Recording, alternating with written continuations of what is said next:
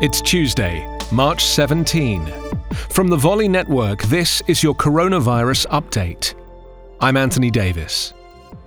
The New York City Mayor Bill de Blasio said people should prepare for a possible shelter-in-place order, contradicting Governor Andrew Cuomo, who said there were no plans to enact such a drastic order as yet and indicated that the state would use other measures to limit the transmission of coronavirus.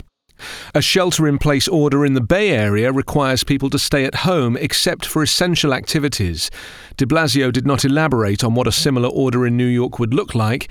He also announced that the city will soon have the capacity to test 5,000 people a day for coronavirus. The Department of Defense will make 5 million masks available from strategic reserves, said Secretary Mark Esper. 1 million will be made available immediately. The DoD will also make available 13 laboratories capable of testing for COVID-19, as well as 2,000 ventilators. The general advice is to continue to self-isolate and practice social distancing if making essential trips. Otherwise, stay home. The current number of US coronavirus cases is 6,137, with 102 deaths and 74 recovered. Coronavirus Update is part of the Volley Network.